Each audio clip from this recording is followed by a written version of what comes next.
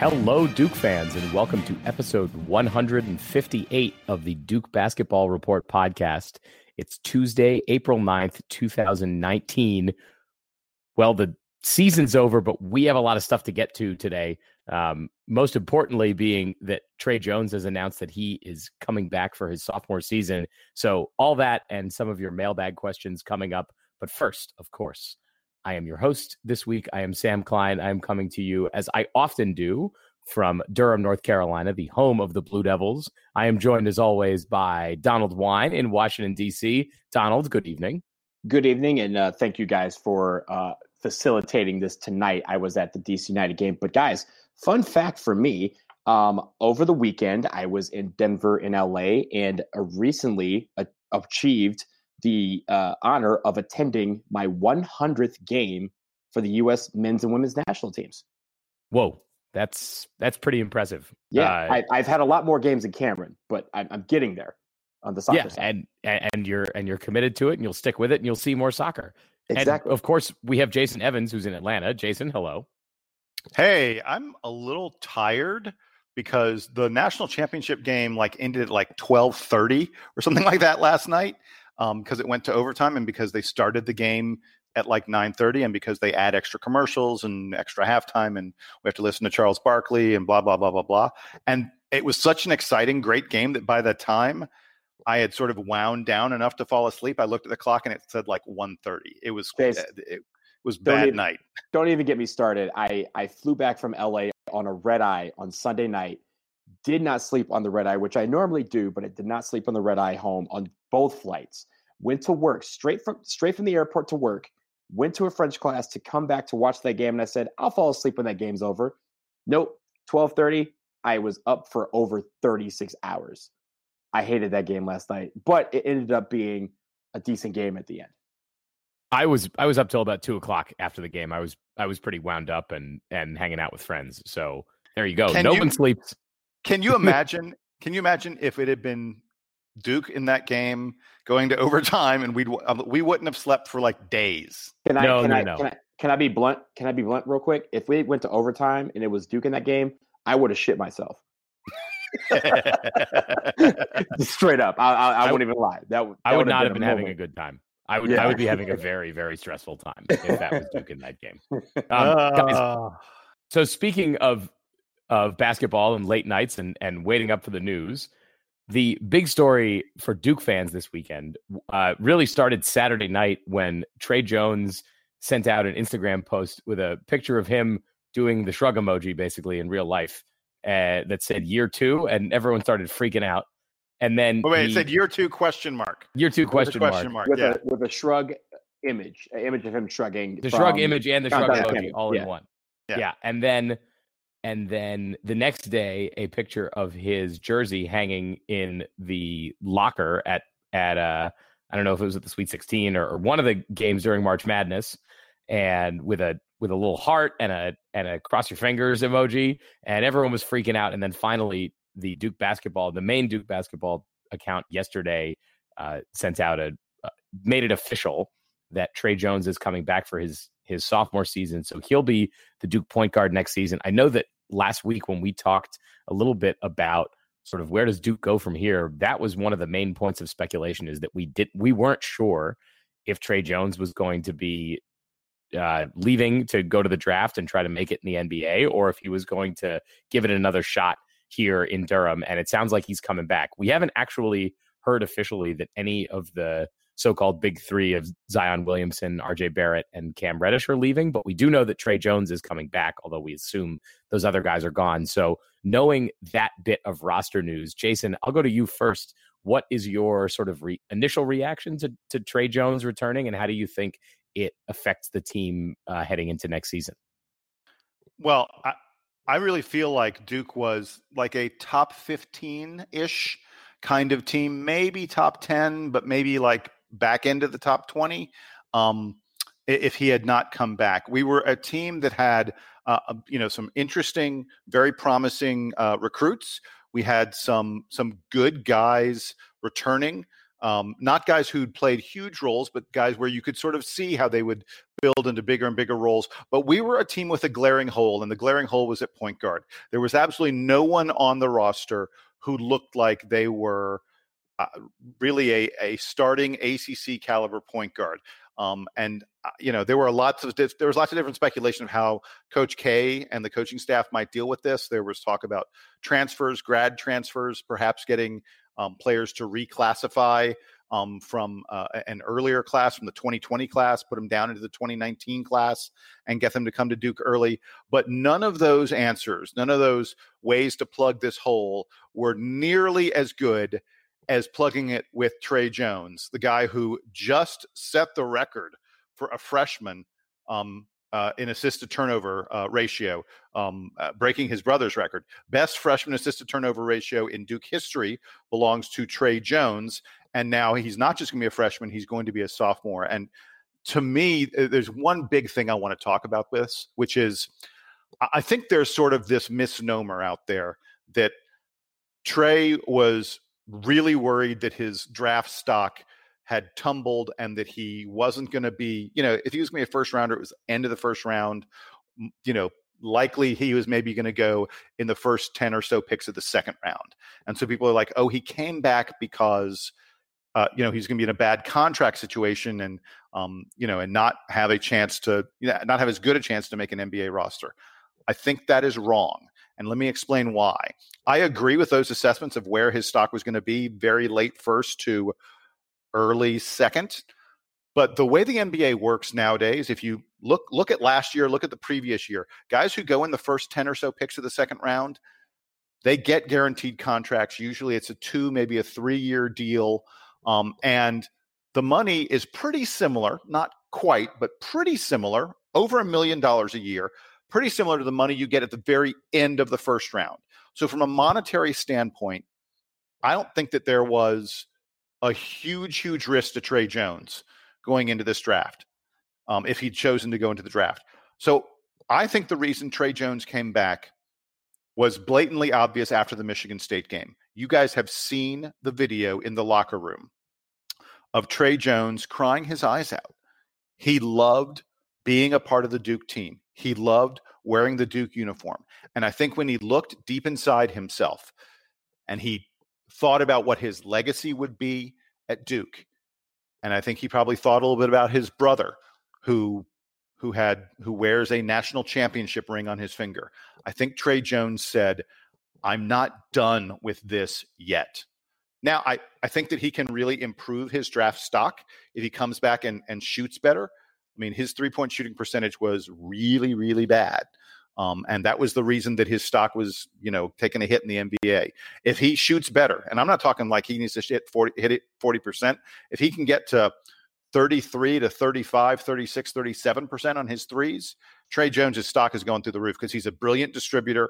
He sees the floor and moves the ball around incredibly well. And he's one of the best defensive players we've ever seen at the position. He is a great defender. So he has those other aspects. If he gets his shooting up a little bit, his stock will improve. But I don't think he came back because of his stock. I say again, I think he came back because he wanted to wear DUKE on his uniform again. Donald, am I right? Donald, do you have any more to say on that? Well, yeah, I think, in the end, we're talking about Tre Jones and we're talking about a guy who has some things to work on. And usually when guys come back, you're like, hey, it's great that we have it's great we have a distributor. It's great we have a great defender. It's great that we have another leader out there because when a sophomore point guard, he's the floor general. And when you have a floor general come back, that creates consistency. And that means that all these guys that are on the court right now, they know how to deal with Tre Jones. And really, you just have to plug in a couple of new guys and figure out how they can work with Tre Jones on the court, distributing the ball and being the floor general. Jason, you mentioned a lot of the stats about his shooting. Obviously, he can work on the shots. And I hope that he and Alex O'Connell and Jack White and Joey Baker and even Boogie Ellis, when he gets to campus, they're in the gym shooting 500 jump shots a day for the rest of the summer until practice starts, because him developing an outside shot of anything, of any type of significance, is going to be huge for this team. And we're not asking. The great thing about him is he doesn't have to care. He doesn't have to shoot the ball, 10, 11 times a game. He's going to distribute way more than he shoots. But when he gets the ball, I mean, last year from 2-point, he was 48.4%. He was 26.2% from three, and he took 2.9 threes a game. So what that means is if he's going to shoot a little bit more, which as a sophomore, you probably would call him to do just a little bit more, but not too much. If he's shooting over 50% from two, that means we're okay. And if he's going to do that and he can shoot 80% from the free throw line and even get to, like you said, Jason, 30, 35% from 3-point, that's going to translate from where he was at 9 points a game this year to 13 to 15 points a game. That's an extra 4 to 6 points a game. That's going to mean a lot of difference when we're talking about late games. What are our Achilles heels from this year? Hitting 3-pointers at the free throw line. If he can improve in both areas, that is going to only fuel the rest of the team to do better as well. That is going to be the part of the leadership that we're going to need to see from Tre Jones next year. Yeah, you guys are right. The shooting is the main thing for him. I think that he has demonstrated NBA ready, probably defensive ability, especially on the ball, but even off the ball and sort of operating the defense. I think that we expect him to be a fairly serviceable point guard, in the distribution area, and the shooting is obviously really lacking. That's the part that he needs to improve on, and that's the part that he can improve on. He can, as you said, Donald, he can work on it over the summer. He can get better in the shooting department, and he can prove next season. I think it's fairly straightforward for him to prove to NBA teams that he is ready to make that step. And I think I agree that he's not at this point. In the NBA, if you have a glaring weakness like that, if you can't hit the three and you're expected to play point guard, then other teams are just never going to respect you, and they're going to pack it in, and you're going to be a liability on offense. Tre Jones knows that. I'm sure the coaching staff had discussions with him about it, about what his development plan looks like. And look, not everybody needs to leave for the NBA after a season. Even if you're a 5-star recruit, there are still guys who stick around and make it work. Grayson Allen is playing in the NBA this year, and he was a 5-star recruit who stuck around for 4 years. So yep, it's not like that just because Duke has had an abundance of these guys, these one and done guys the last few years, doesn't mean that Tre Jones has to be on that same trajectory. And so it makes sense for him. And look, as Duke fans, we have to be really excited about this. Duke doesn't now have to go, doesn't have to like onboard a new point guard. They don't have to teach a guy, how to make all the looks and run the defense and all the stuff that Coach K expects out of his point guards. They get to bring back a guy who was integral to the team's success this year, who was one of the best players on the floor, just from a consistency standpoint. There was didn't seem to us at least that there was a freshman wall that Tre Jones hit. So having a guy like that back on the roster and being a steadying presence is going to be essential for Duke's success next season, especially as they bring a lot of new guys on from high school and bring a lot of returning players into much more prominent roles than they had this year. Jason, did you have anything else on the Tre Jones thing? That is exactly what I was going to bring up as my last thought on this was we were going to be very inexperienced again next year in terms of big game experience, playing a large role in important games. We were Jack White, Javin DeLaurier, Alex O'Connell, Marquise Bolden. These guys certainly played in big games, but playing a key role in those games was something that none of them had done. Tre Jones, you don't get more key than being the point guard who initiates the attack and the spearhead of the defense. And Tre Jones returns having played, look, down the stretch, I talked about it at one point. He basically was playing every single minute of competitive games.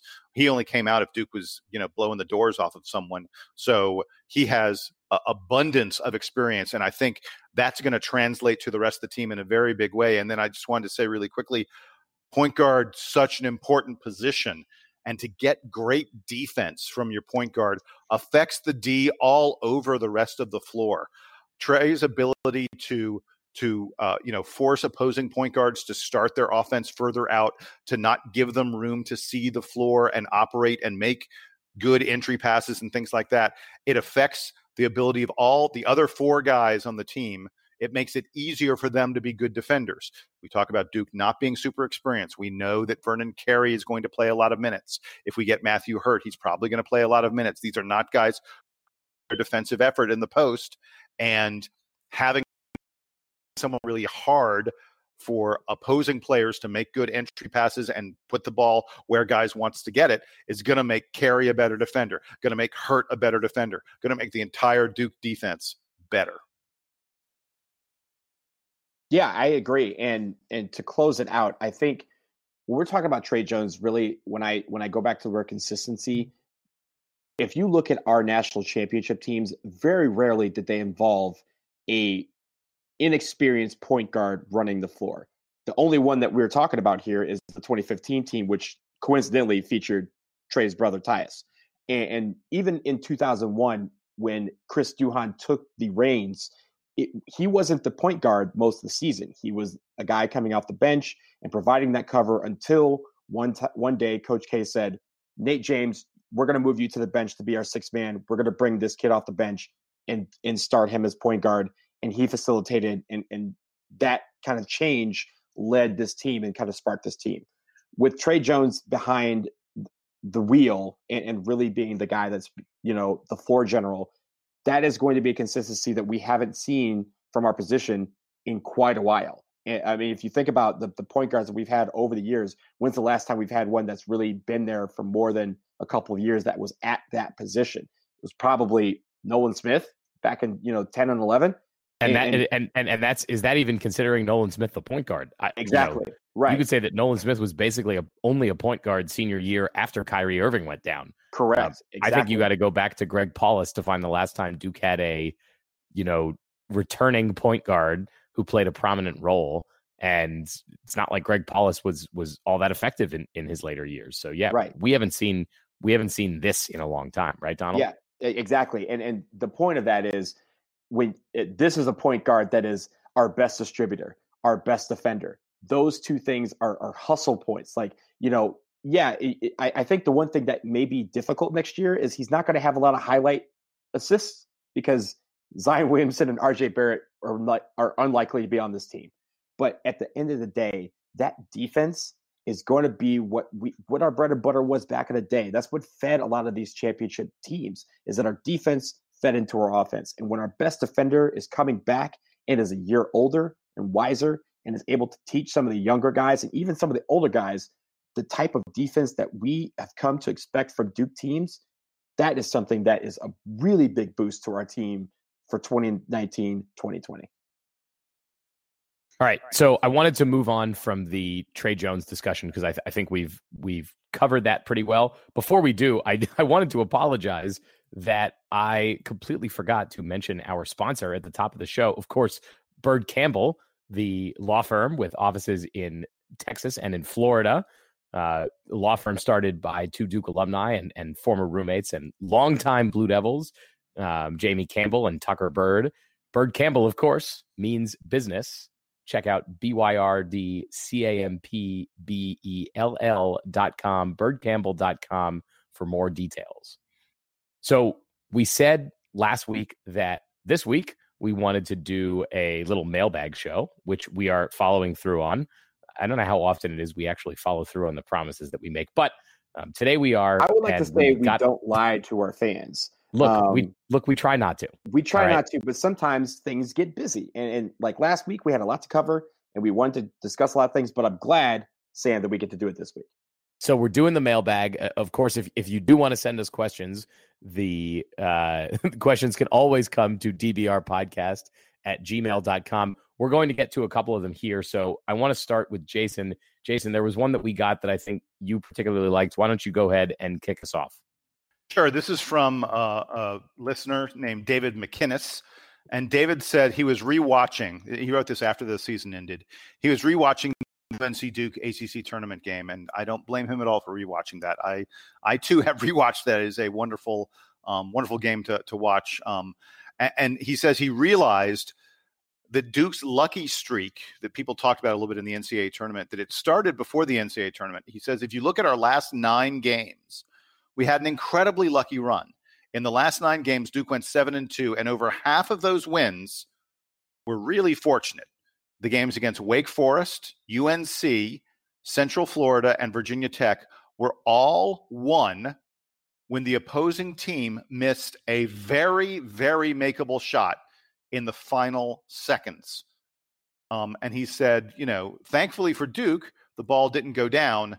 And then finally against Michigan State, our luck ran out. And so that was David McInnes's comment. And he asked us to sort of talk about that luck.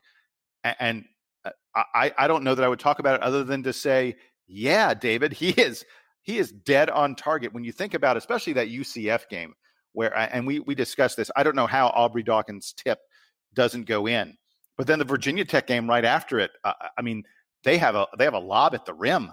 I don't know how that doesn't go in. Duke was unbelievably fortunate. That Wake Forest game, we should have lost to Wake Forest. We got unfathomably lucky several times in a row, and it kept our season alive and provided some amazing, wonderful moments for us. But it leads me to something else, and it's going to get us into a longer conversation sort of about luck and about success. Gentlemen, Virginia is the national title winners. It's the first time they've won the national title in their history. They may be the luckiest national title winner we've ever seen. In their final 3 games against Purdue, Auburn, and Texas Tech, in all 3 of those games, Virginia trailed inside the final minute. Oh, no, wait. Sorry, inside the final 15 seconds.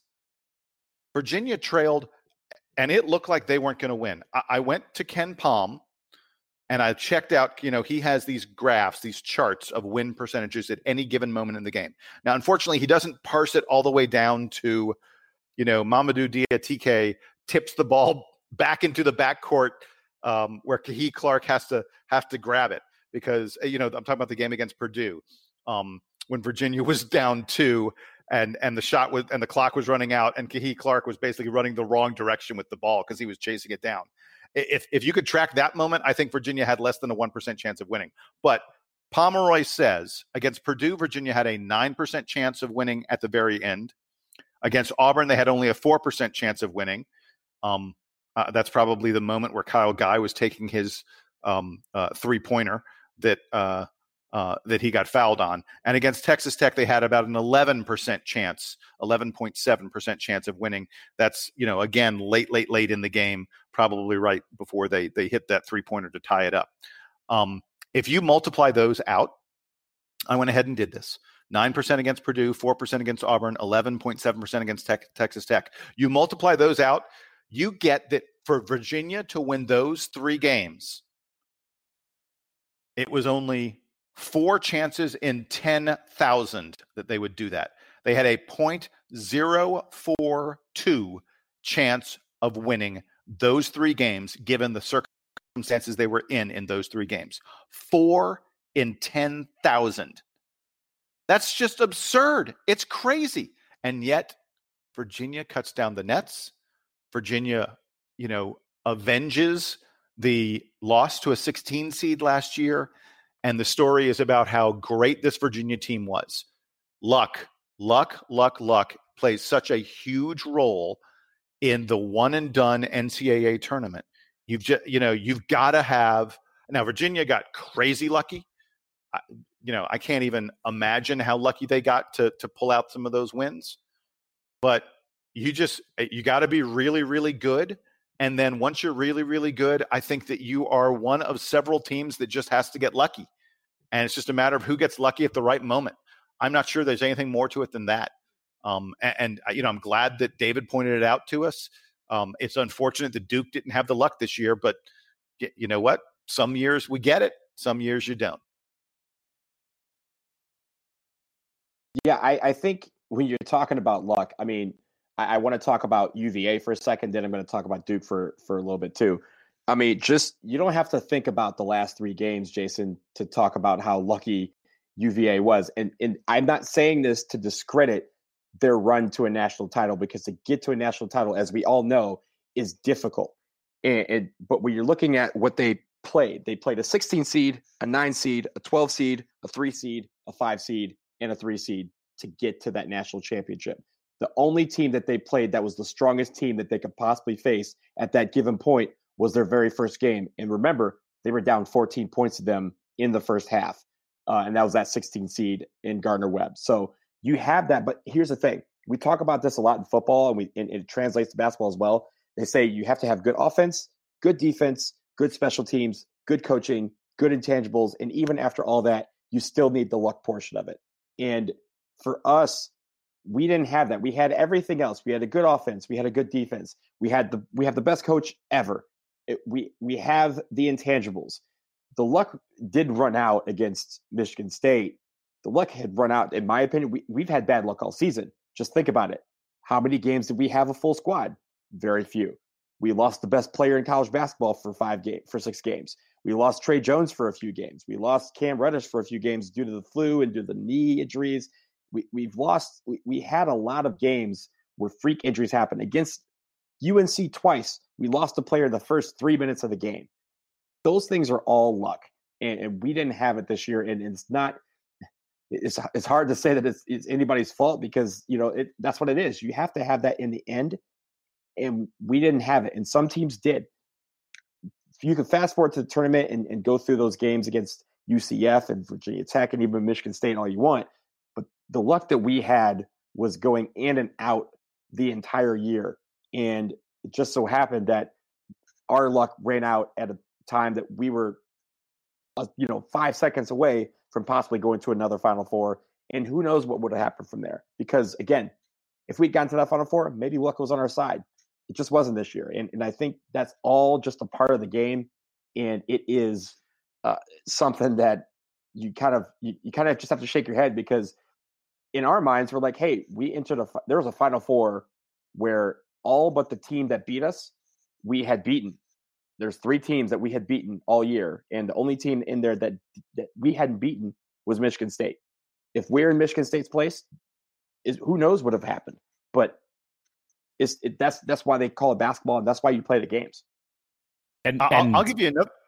I was going to say that it is as the saying goes, it is often better to be lucky than to be good. Mm-hmm. Duke was very good this season, but they also had a lot of flaws they could be taken advantage of, or could at least cut the game a way that a team with a lot less talent could keep up with them, and that. As you pointed out, Jason, that's sort of what caught up to them in the tournament, be it if it was going to happen in the UCF game or the Virginia Tech game or finally in the Michigan State game. Duke was always in danger of that. And the luck ran out and it just sort of went the other way, right?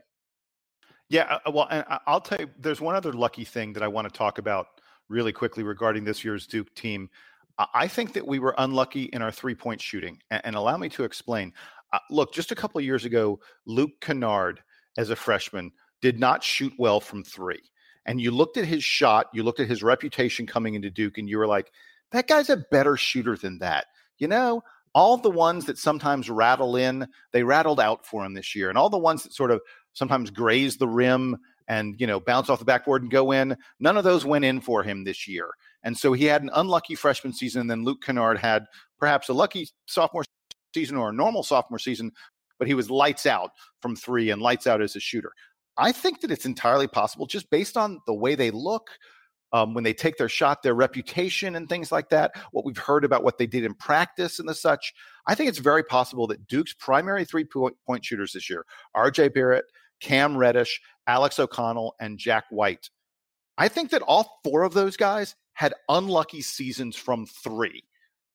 If you look over the course of their career, I bet Alex O'Connell, who hit 37% of his threes this year, that dude's going to be above 40% on his threes throughout the rest of his career. Jack White, 27%. Remember, he was over 30, I think, at one point. I guarantee you next year, I'll put money on it right now, Jack White hits 35% of his threes next year. I'm telling you, I've looked at his stroke. I've seen the stats from practices and things like that. We've heard the reports. Jack White is a good 3-point shooter. Cam Reddish hit a third of his threes. This dude's going to drain more than a third of his threes from the NBA 3-point line next year. I really think that's the case. I think Duke got unlucky in all of our guys who are primary 3-point shooters just didn't shoot well from 3 this year. Yeah, so real quick to end it, If you guys watched One Shining Moment, which was, probably at 1:03 in the on the East Coast, there was a few things that I noticed about that. Those close calls that we had against Virginia Tech and UCF both made One Shining Moment. And there was a lot of other One Shining Moments that were lucky plays. You had the play against Auburn. You had the for Virginia. The shot that Virginia had against Purdue to go to overtime. A lot of these plays, these One Shining Moments, were all lucky plays. And that just tells you that luck was everywhere in the tournament. And sometimes it just doesn't find our team. All right. So let's go from that question. Thanks again to David McGinnis for that one.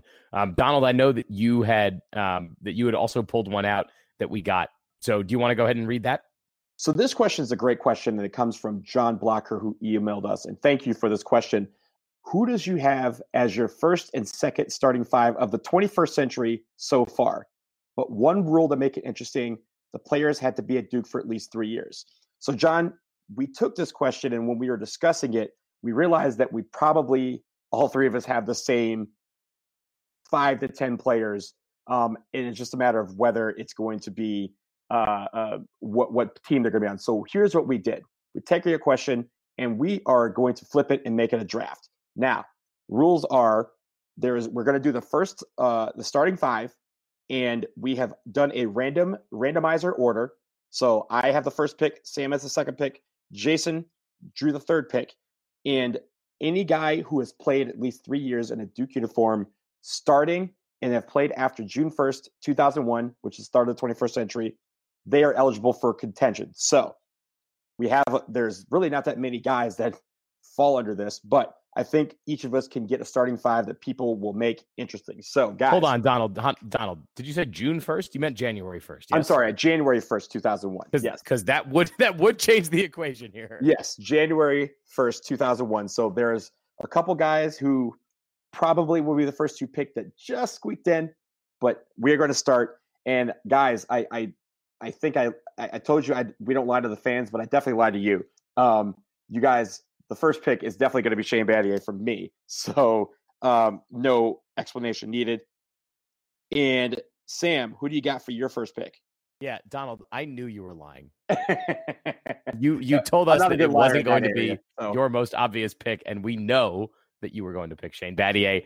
Friend of the podcast.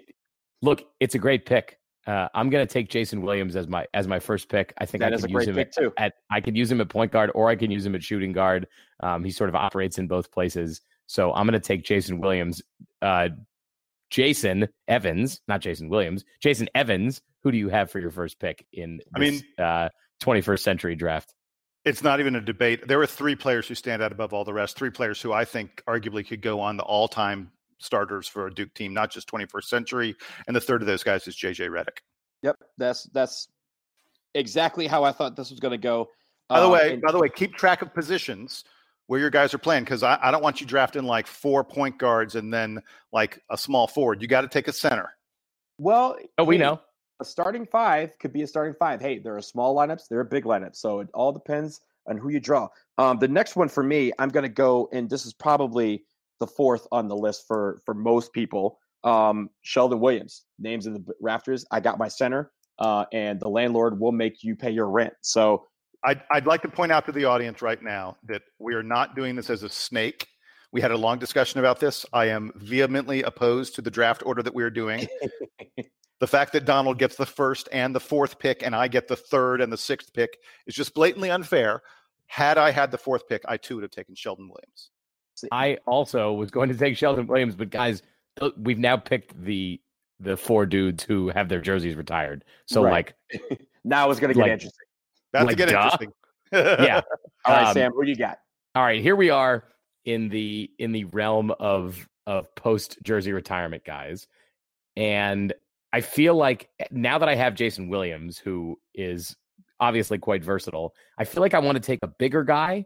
There's a few that I think I can choose from. Let's see. I'm gonna take my classmate Kyle Singler, who I feel like I can put in a variety of situations, and he's gonna be successful for me. All right, that's a good pick. Jason, who you got for your second pick?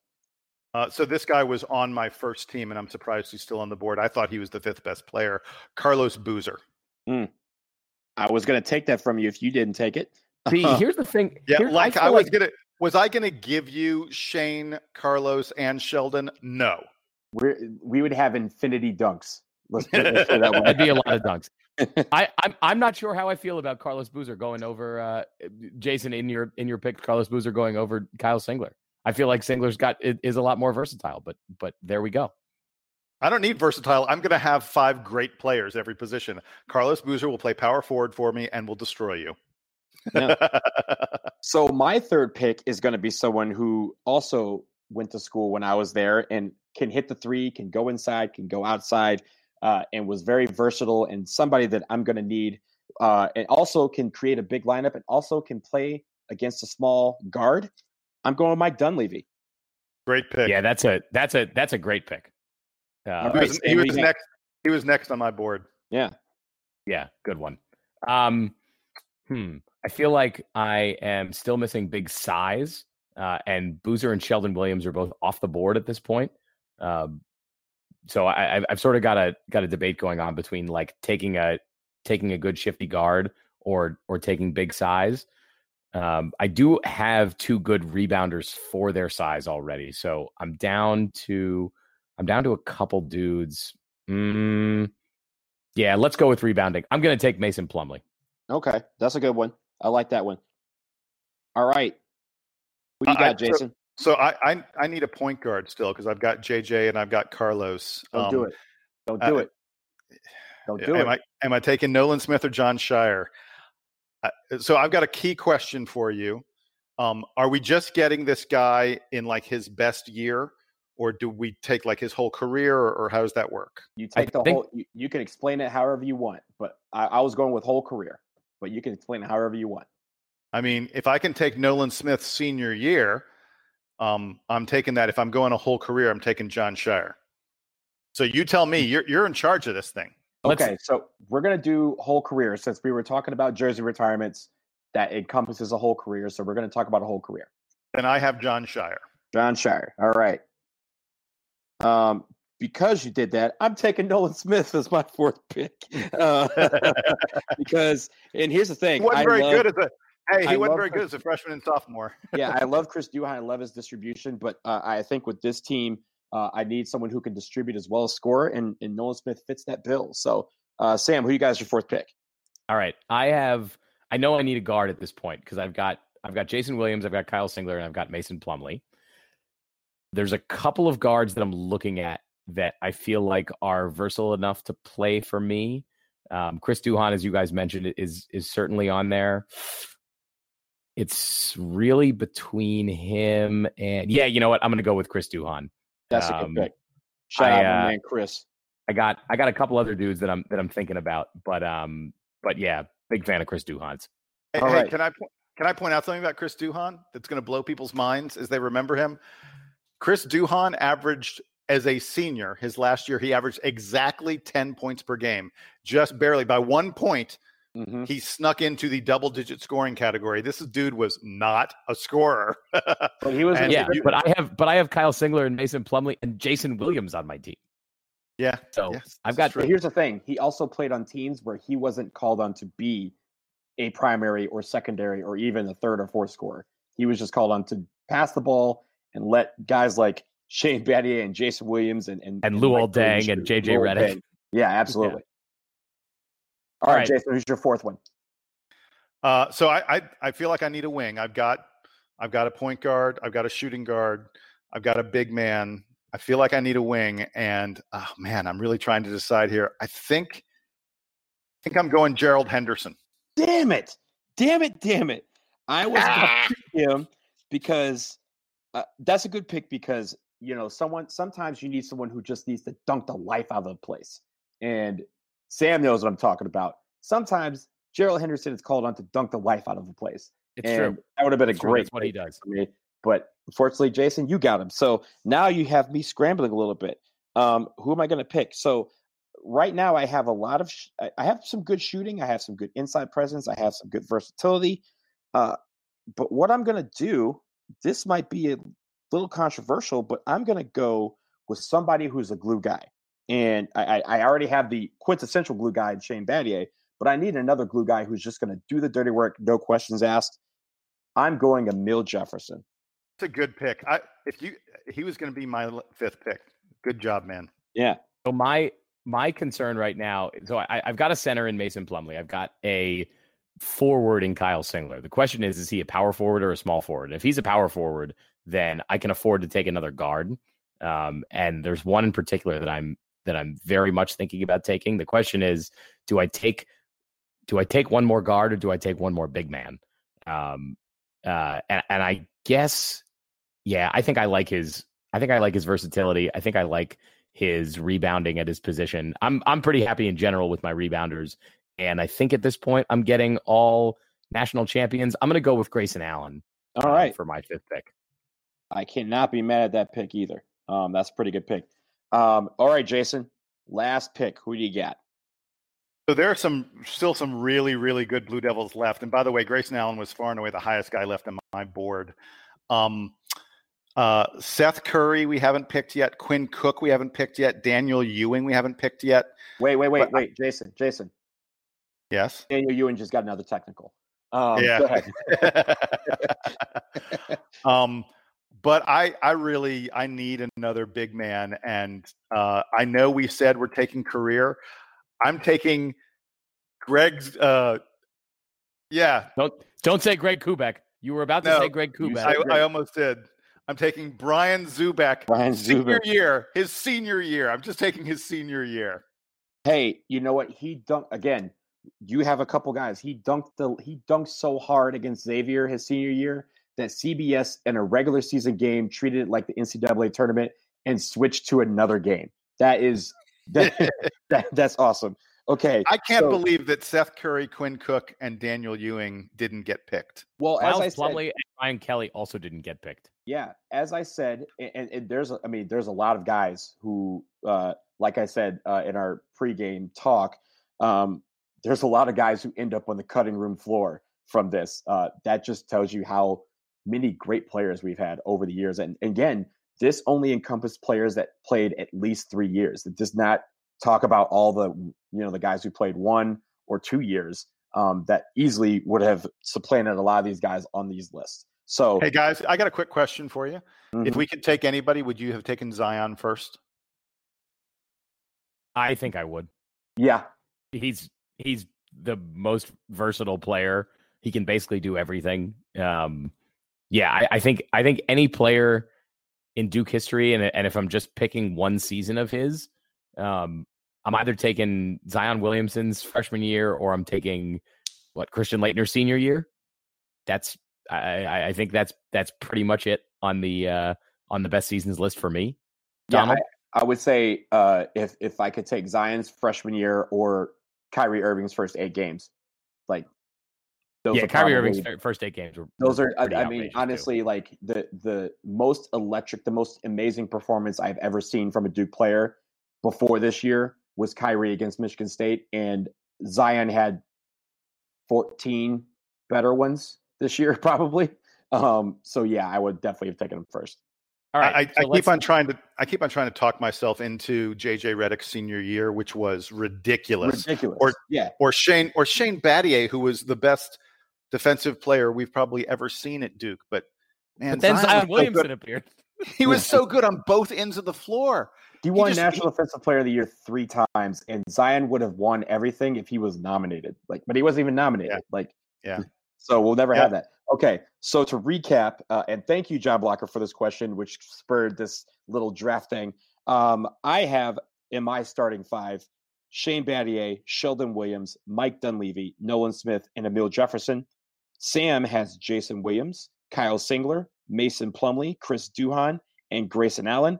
And Jason rounds us out with JJ Redick, Carlos Boozer, John Shire, Gerald Henderson, and Brian Zubek. But guys, one thing that I think is common about all 3 of these teams is all 3 of these teams would have won this year's national championship. Oh yeah, so? Yeah, you sure? Oh no, Jason's team is littered with guys who didn't win national championships. and they would have Uh, won this year. So I don't know. Wait. Donald's team is interesting. Carlos Boozer's wearing a ring. So is John No, I know. Shire. And so is What do you mean Brian littered Zubek, with non? Yeah. Well, relative to our teams that only have national champions on them, you have 2 non-national champions. Donald and I collectively have 0. So that's a mark against you. Although one of your guys is JJ Redick. Donald's team is interesting. I feel like because it's got a lot of size. You've got Mike Dunleavy. Mike Dunleavy is your shooting guard, and Nolan Smith is your point guard. So that's a big team. That's like they're real big. They'll probably get a lot more rebounds than my team will. I like my team's athleticism though. I feel like you guys are gonna get rocked by my team's athleticism. Everyone on my team can run the floor. Everyone can dunk. Everyone can get around real fast. I feel like I got a shifty team. I'm happy about them, and they all rebound well. They all rebound well. I don't know, Sam. I'll be honest. I think you've got the weakest team. Mason really didn't come on till his senior year. I already mentioned Duhan is not much of a scorer. I have Jason Williams and Grayson Allen and Kyle Singler. Yeah, that's true. Jay Will was unstoppable at times. Mm-hmm. I've got plenty of scoring. I'm not worried about scoring. Chris Duhan only has to facilitate, and he knows how to facilitate next to Jason Williams. Just put it this way: Shane Battier had one of the greatest seasons ever his senior year, and was not a consensus National Player of the Year because of Jason Williams. Right, and brother. Yeah, that dude was hot. Yeah. So I don't know how we're going to decide. If people want to tell us which of these teams they prefer, I obviously like them all. But I'm rolling with my guys, because they're my guys. Right. So that was a great question from John. Donald, I'll send it back to you. I know you've got one more to read for us, right? Yes, I do. And this one comes from Adrian Turner, who probably has the question of the year. It's a great question, and one that I know we have discussed and back and forth, and people in the forums as well. It's been a recurring debate over the last few years. So Adrian writes, I have been an advocate of the one and done talent, especially since the 2015 title. But after this year, I firmly believe we need to change our approach. I keep going back to that 2010 title team who had 9 5-star players on that roster and were full of mainly juniors and seniors. I think landing Matthew Hurt on next year's team, incoming recruit who we're targeting, would be a drastic mistake and bad for player development for players like Joey Baker and Jack White. I would really like to see them add a guy and get more guys who would be here 3 to 4 years. So, Sam, I'm going to start with you. This is basically the one and done debate, and really, where do you stand? And obviously, we've had some years where one and done has worked. We've had some years that one and done has fallen well short. So, where are you at today? I think that the challenge here, and Adrian brings it up, is that there's less continuity for the guys who are talented enough to be the 4-year players. I'm thinking about the Alex O'Connells and the Joey Bakers, and even honestly at this point, the Marquise Boldens, who don't necessarily get the kind of playing time early in their careers that a Shane Battier got, or that a Kyle Singler got, that led them to be as productive as they were, in their junior and senior seasons. I think that's the trickiest part about the one and done, is that you're putting these guys in a kind of in a tough position where they don't know exactly when they're going to get the playing time. There's obviously still something to be said for getting to play next to, big NBA talent and getting to go up against the Zions and the RJ Barretts in practice. But I think there's a point where if you have too many of them, and Duke is probably at that position now, where it makes it hard to have continuity in the program and have guys learn and stick around and get better year to year. You see not only Duke having more players leave for the pros these days, but also more players transferring. No one has this year, but at this point, it's like more often than not that Duke is having players transfer. We're always talking about it on this show about all the guys who were leaving, and wouldn't it be great if they still had this guy or still had that guy? That comes up, I think, more than we particularly care for. I think the other thing that I mentioned last year when Zion Williamson committed, and this was sort of before we knew what a what a outlandish basketball player Zion Williamson was going to be. But when he committed, I believe my reaction at the time was like, all right, whatever, like I'll see him next year. I don't really, I'm sort of numb to all the new players at this point. It feels like a burden as a fan to be constantly having to like relearn who the players are and see the one class go out and the next guys come in. I don't know. It's sort of overwhelming for me, and I don't see as much of the continuity. And I think it sort of coincided with Duke deciding to go with the whole brotherhood branding. I think that's somewhat in an attempt to kind of paint over the way that the program's had a lot of turnover in recent years. You're not one and done until you actually go after 1 year. I mean, if you think about it, Marquise Bolden was viewed as a one and done player when he got to Duke. He's not obviously a one and done player. Trey Jones was viewed as a one and done player. We now know he's coming back for a second year. And even, I mean, yes, Zion and RJ and Cam are expected to go, but they're not one and done until they actually declare. Now we expect them to, but it's sort of this thing where people want us to get all the top recruits in the country and then keep them 4 to 5 years. And that's just not how the system is set up. The guys who are in college that are the top, 5, 10 recruits, and even some further down, believe that they have the talent to go to the NBA and that this is just a stopgap on the way to that goal. And really, with a win now environment, fans don't have the luxury, coaches don't have the luxury of waiting because fans demand that you win now. You win the games, win with the talent you have in front of you. And especially when it's Duke. No one is going to expect Duke to get, a few top 80 recruits and, have a second round knockout and then maybe a Sweet 16 and build up to a national championship. Every single year, people do not care who we have on our team. Our haters want us out in the first round, and our fans want to see us win a national championship. That's how it is. And I think at this point, Coach K has decided in his latter years, because I think we've said he's in his last 5 years for about 5 years now. But in these last years that he has as in his coaching career, he wants to work with the best players possible. He's not going to the NBA. He's not coaching Team USA anymore. So he is going to go out and get the best possible players that he can and try to see if he can take those guys and win with those guys. But at the end of the day, people are going to have to make the decision of, do you want 3 to 4 year guys, or do you want guys who are the best talents that we've seen? If we had lost, do you think anyone would have not gone after Zion Williamson, knowing that he's probably going to go after a year and be the number one pick? Absolutely not. Every single team in the country would want Zion Williamson on their team. And that is the reality. Those type of guys are going to leave after a year for the most part. I'm not saying all of them, but for the most part, they are all going to go. And keep in mind, guys, UNC has 2 one-and-dones on their team this year. They had been talking all year about how they're a family, about how their guys never leave, about how they stay and they play and they win national championships and they leave a legacy. Well, Kobe White and Nasir Little are both gone. And to this point, as we record, we have 0 one-and-dones on our team. So that is just something that people are going to have to take. And as the system evolves, then we can have this discussion a little bit further. But I think when we're talking about going to strive to be the best, that means going out and trying to get the best possible recruits under the risk that we only have them for 1 year. So here's where I am on this.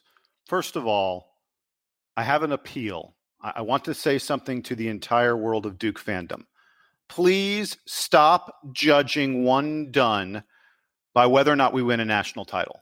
We just had a discussion a couple minutes ago where we talked about the luck that goes into winning the national title. Virginia pulled a 4 in 10,000 shot out, and as a result, they won a national title this year. Duke didn't, and so we didn't. So stop judging us only by whether we win a national title. Let me tell you what the one-and-done era has been like at Duke. We've been winning ACC tournaments like crazy. We are consistently in the top 5 in the rankings all season long. Hey, guys, what are the worst seasons we've had over the past decade? There have been like maybe 3 years in the past decade where you went you know what? I don't think this Duke team can win a national title. All the other years, we could have won a national title. Those 3 years, Jabari Parker, one and done. Austin Rivers, one and done. And Brandon Ingram, one and done.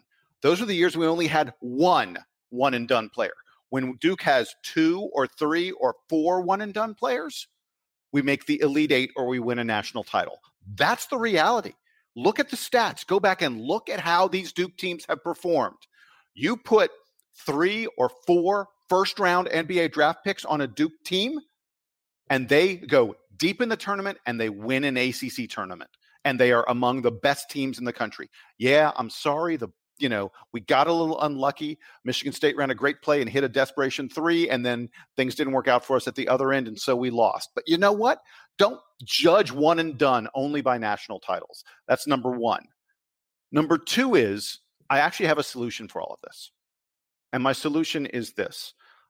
Even though I just talked about how Duke's done really well when we had 3 and 4 one and done kind of players, I'd like to see us ratchet back a little tiny bit, like what we have coming in this coming season in 2019, where we got one and done, maybe 2 in Vernon Carey and Wendell Moore. If we add Matthew Hurt, that would be 2.5, 3. I'd like to see us be in that kind of range where we're not really loading up on like 4 guys, where it's 2 or 3 one and done guys, because I think it gives us a little more room to develop one more player. And I think if we develop one more player a year, a guy who's not one and done, a guy who's, a top 30 or a top 40 recruit as opposed to a top 10, I think that that's a situation where Duke is getting the best, but we're also developing new guys.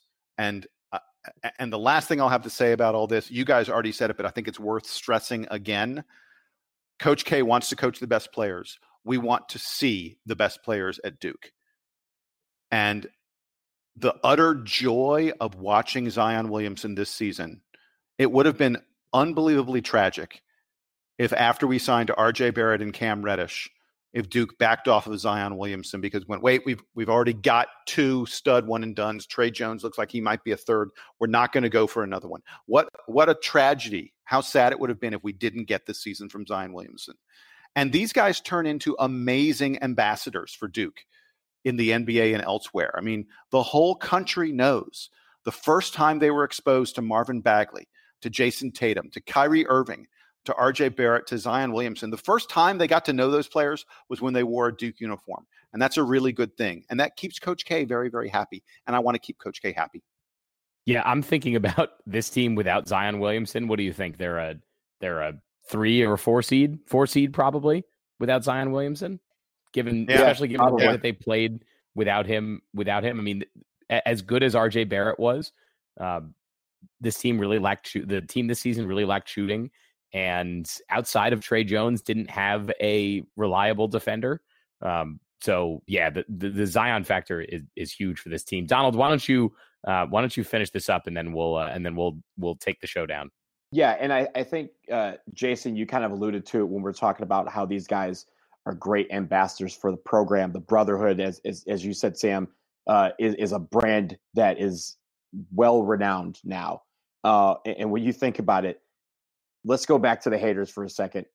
All the haters were really, really hoping that we lost in the first round, the second round, and the Sweet 16, and then eventually the Elite Eight. They were all clamoring for our demise. But how many of those same people were tuning in every single night to watch Zion Williamson and RJ Barrett play? How many people who are fans of NBA teams who hate Duke but are hoping that their teams tank for Zion or RJ Barrett or even Cam Reddish, who is projected to be a lottery pick as well? All of these guys at the end of the day, when they go into the NBA, I mean, Marvin Bagley is having a terrific year, rookie season for Sacramento. And most people forget he played for Duke because Zion Williamson is there and RJ Barrett is there. So at the end of the day, those guys carry the Duke brand and they carry the Duke name wherever they go. Whenever they are introduced in an arena from here on out for the rest of their career, it will be Zion Williamson, 6'8" forward or 6'6" forward, Duke. It's going to be that name that carries us. And that is why when we go after these players, yeah, they may leave after 1 year, but we have to appreciate the time that we have with them while they're here. All right. And I think that is going to do it for today on the Duke Basketball Report podcast.